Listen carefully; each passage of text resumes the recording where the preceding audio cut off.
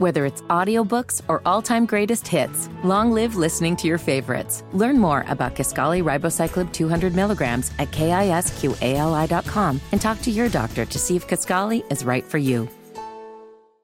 The road to election 2024 goes through Good Morning BT. Mr. Trump, welcome to Charlotte Radio. Good morning, Bob. Nikki Haley. You have a unique voice that you bring to the table. Good morning. It's great to be with both of you. The biggest names. Well, I appreciate you making some time for us here in Charlotte on WBT. Thank you, Bo. It's a great city. The biggest year. Welcome to the District 8 North Carolina Republican congressional debate. Continuing coverage of all the campaigns. Jeff Jackson. Good morning. Thanks for having me. Congressman Dan Bishop. Good morning, Bo. Beth. Hi. Bo and Beth take you all the way to November. Talking to U.S. Senator Tim Scott here on Good Morning BT. Thank you, Bo and Beth. It's good to be with y'all. This is Good Morning BT. Monday in the Ty Boyd studio, and now less than a week until the South Carolina primary. Bo Thompson here. Beth is off today on the WBT hotline. We're going to link up here with Mick Mulvaney, and it's been a little bit since you and I talked. Nothing going on, just a lazy week last week, right? Yeah, it's always boring in American politics. How you doing, my friend? Oh, I was under the weather a little bit, so I apologize for the roughness of my voice, but have missed getting in there. Look forward to getting back there next week. Well, we're less than a week, Mick, and has as far as you can see, has anything changed in this Trump versus Haley race as we're getting down to the nitty-gritty here? Not a lick. I mean, not even just a little bit. If anything, I think Nikki may have lost a couple of points in the last couple of weeks. I can't tell if she's just decided that it's all or nothing, or if she's just decided that she's gonna go ahead and be the anti-Trump candidate. She's certainly become a lot more aggressive in her language against the former president in the last couple of weeks. I don't necessarily think it's a bad decision by her, but it's just not working. She's not moving the needle in her favor. The last poll I had that I saw had her down by more than 30 points, which is again more than she was down 2 weeks ago. Last time we talked. Well, we'll talk more about Nikki Haley in a little bit. I want to talk about the front runner, Donald J. Trump. Did you have it on your bingo card late last week that Trump would launch a sneaker?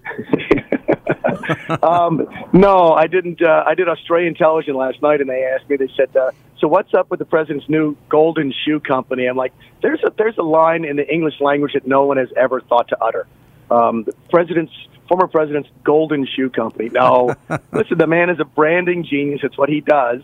I'm not sure it's going to make any money, but I did hear they sold out of all the $400 pairs of shoes they had at that convention last week in Philadelphia. Yeah, I mean, he shows up at SneakerCon just because he can, and he introduced the Never Surrender high-top sneaker selling for $3.99, and they're all gone. I don't know whether they'll make more, but they're all gone.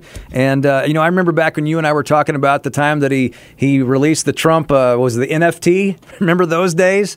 And now we're talking about sneakers, and not exactly the move. I mean, the $355 million judgment in the civil case last week. And like I said, if you had on your bingo card that his next move following that would be launching a shoe line, then good luck to you there. Yeah, you're going to have to sell a lot of shoes to pay that. I don't think you can end up paying all that. I've talked to some of my friends in the legal community in New York, and they know that an appeal will be pending. It'll come down a little bit, they think, but not a lot. And he's going to be on the hook there for a big chunk of money. Of course, you add that to the $83 million that he was found liable to E. Jean Carroll. These are real serious amounts of money. That being said, it didn't get a lot of attention last week, but the Securities Exchange Commission approved the acquisition of Truth Social, his competitor Twitter or X, and that's going to make him, $80-90 million, I think. In fact, I think it's a little bit more than that. So a lot of ups and a lot of downs when you're Donald Trump, it seems. Yeah, and just before that, the Fani Willis situation in Fulton County, that certainly became a circus last week. Exactly what he wanted. I was doing TV on News Nation last week. So what do you think? I said, Donald Trump won this. He absolutely did. This has become a sideshow. It's become the Jerry Springer show. It's become daytime sort of, television.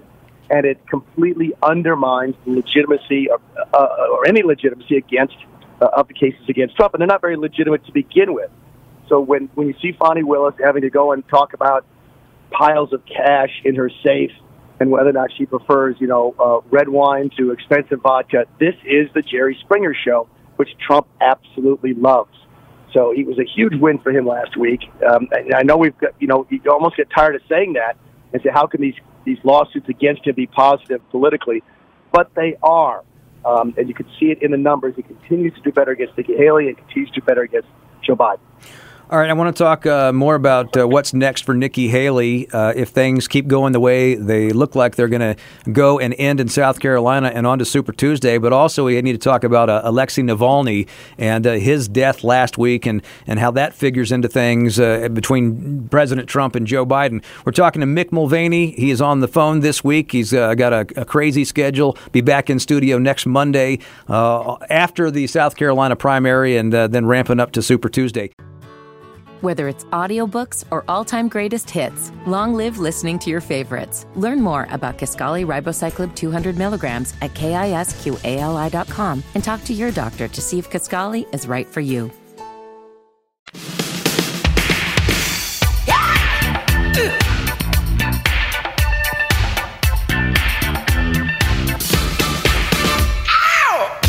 See, I saw the Never Surrender high-top sneaker, and all I could think of, God rest his soul, is Carl Weathers' Apollo Creed dropping down from the ceiling in Rocky IV.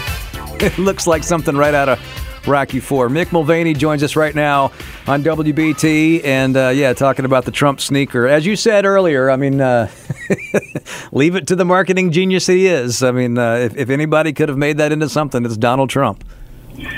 Well, we'll see how many he can sell. It's got again. You got to sell what? My guess is about 1 million of them to make $400 million. So yeah. We'll see how it goes. All right. So I want to play you a clip. We had Nikki Haley on the show last week. I want to play you a clip of that interview. I asked her a question about a couple thirds way through the interview. Do you think Biden is going to be the nominee? And if you don't think it's going to be Biden, who do you think it's going to be at this point that you may eventually move on to face? No, I don't think going to be the nominee, and I think Democrats know that. What I can tell you is there will be a female president of the United States. It will either be me or it will be Kamala Harris. Either Nikki Haley or Kamala Harris, but there will be a female. She said that last week in our interview. I've seen her say it a couple of times in some subsequent interviews, but that, to my knowledge, that's the first time she said that when we were talking to her, Beth and me last week. What about that statement?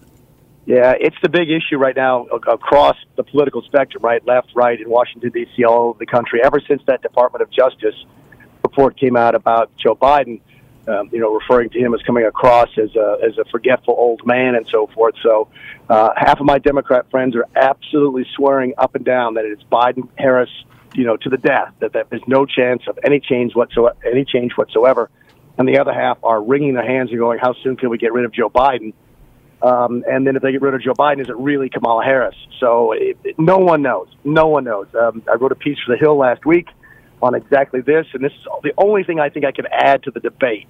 Watch Jim Clyburn.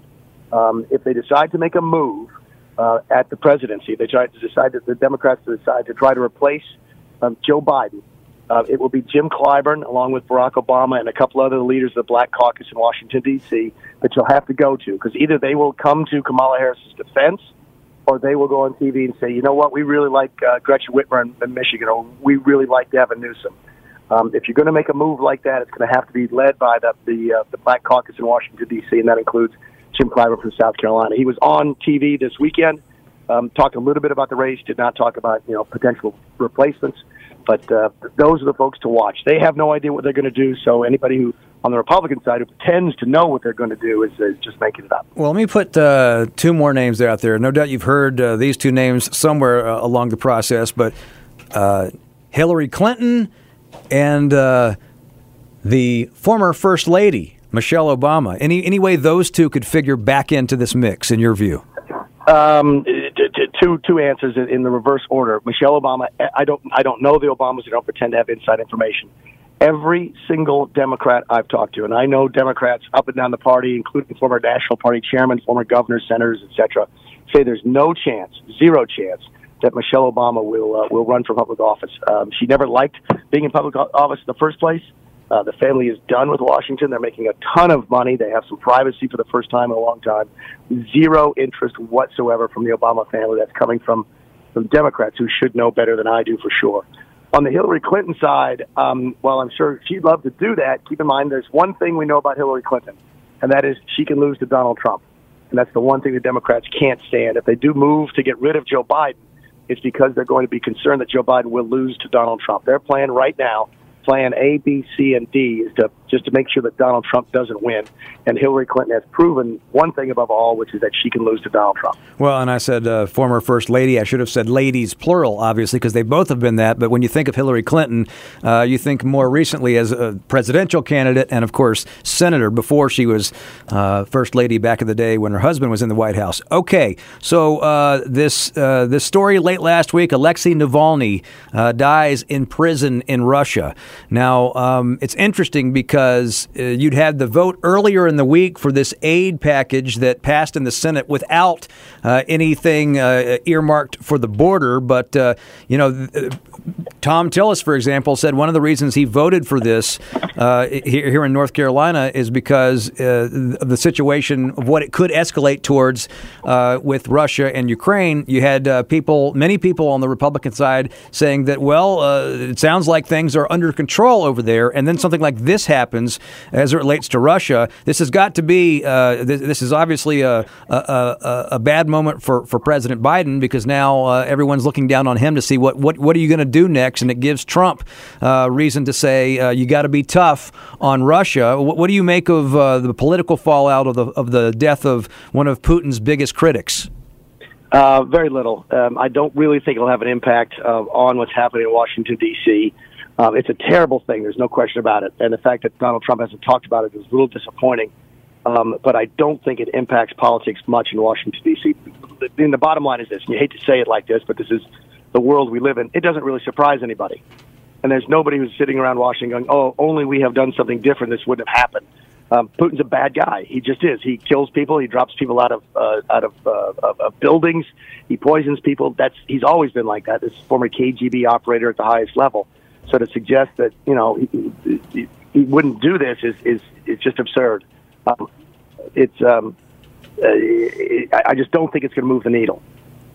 All right, final thing I want to ask you about, and this is an interesting situation, somewhat predictable, though, at least in part, in that Michael Whatley looks like he's going to be the guy to take over for Ronna McDaniel. He gets the endorsement from former President Trump. That's no surprise, but now it appears that Laura Trump, the president's daughter-in-law, may end up being co-chair with Michael Whatley. Nikki Haley's been critical of this on the campaign trail. You would expect that, but what about the idea of Laura Trump and Michael Whatley heading the national party? I'd like it a lot. I've talked about on the show, I've known Michael for 30 years. He's a North Carolina party chair, very competent guy. There was actually some discussion about him possibly running for the chairman's position a couple of years back. He's going to be very, very good. He is low-key, sort of a low-ego kind of guy, good operator, going to be a good administrator. I think he'd be an excellent party chairman. Laura Trump is going to have to learn a little bit about what the RNC is about. She went out and said that every dime that they raise is going to go to Donald Trump. That's not how the RNC works. Every dime that they raise will go to help all Republicans. Then it's not the Trump campaign. It's related to the Trump campaign. It's not the same. Every Republican nominee, every Democrat nominee always puts their people in charge of the national party as you go into the national election. Of course, Donald Trump's not technically the nominee yet, but it looks like that's going to happen. So I actually thought this was a pretty good move. On the part of the party. Ronna McDaniel had lost the confidence of the former president, so it's the right time to make the move, and I think Mike will do a great job. So you'll be in studio with us this coming Monday, a week from today. Want to make a prediction about South Carolina as far as the margin goes? Yeah, I got Trump by 32. By 32. All right. Duly noted. I appreciate you coming on. Safe travels out there, and we'll see you on the flip side. Thanks, Bob. There he is, Mick Mulvaney, former White House Chief of Staff, and, of course, South Carolina Congressman, White House Budget Director, and joins us most Mondays between 9 and 10, and he'll be back in studio a week from today.